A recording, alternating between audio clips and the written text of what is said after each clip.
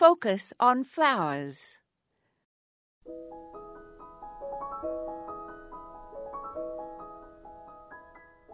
At this time of year, we often rely on some of our houseplants for flowers, and African violets, with the botanical name of St. Paulia, are quite popular. They flower exuberantly, but need some attention to achieve their best efforts. Like many of us, they respond to our nurturing with enthusiasm.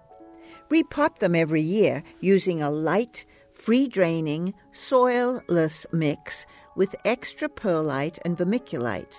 Avoid the heavy, dark, soil-based mixes that are supposed to be especially for African violets, as they stay too wet and do not allow oxygen to get to the roots. Fertilize monthly and provide bright, indirect sunlight.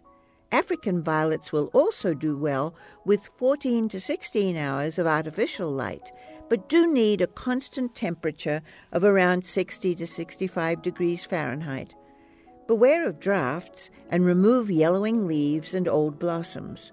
Water the roots directly to avoid spotting the fuzzy surface of the leaves. Lukewarm water is best, and feel the surface of the mix to see if it is dry to the touch. If the plant's crown rots and dies, it is probably due to mites, which are difficult to see. Destroy all infected plants and isolate any new plants you buy before adding them to your collection. One can become quite addicted to growing these lovely little flowers that bloom continuously indoors. This is Moya Andrews, and today we focused on St. Paulias.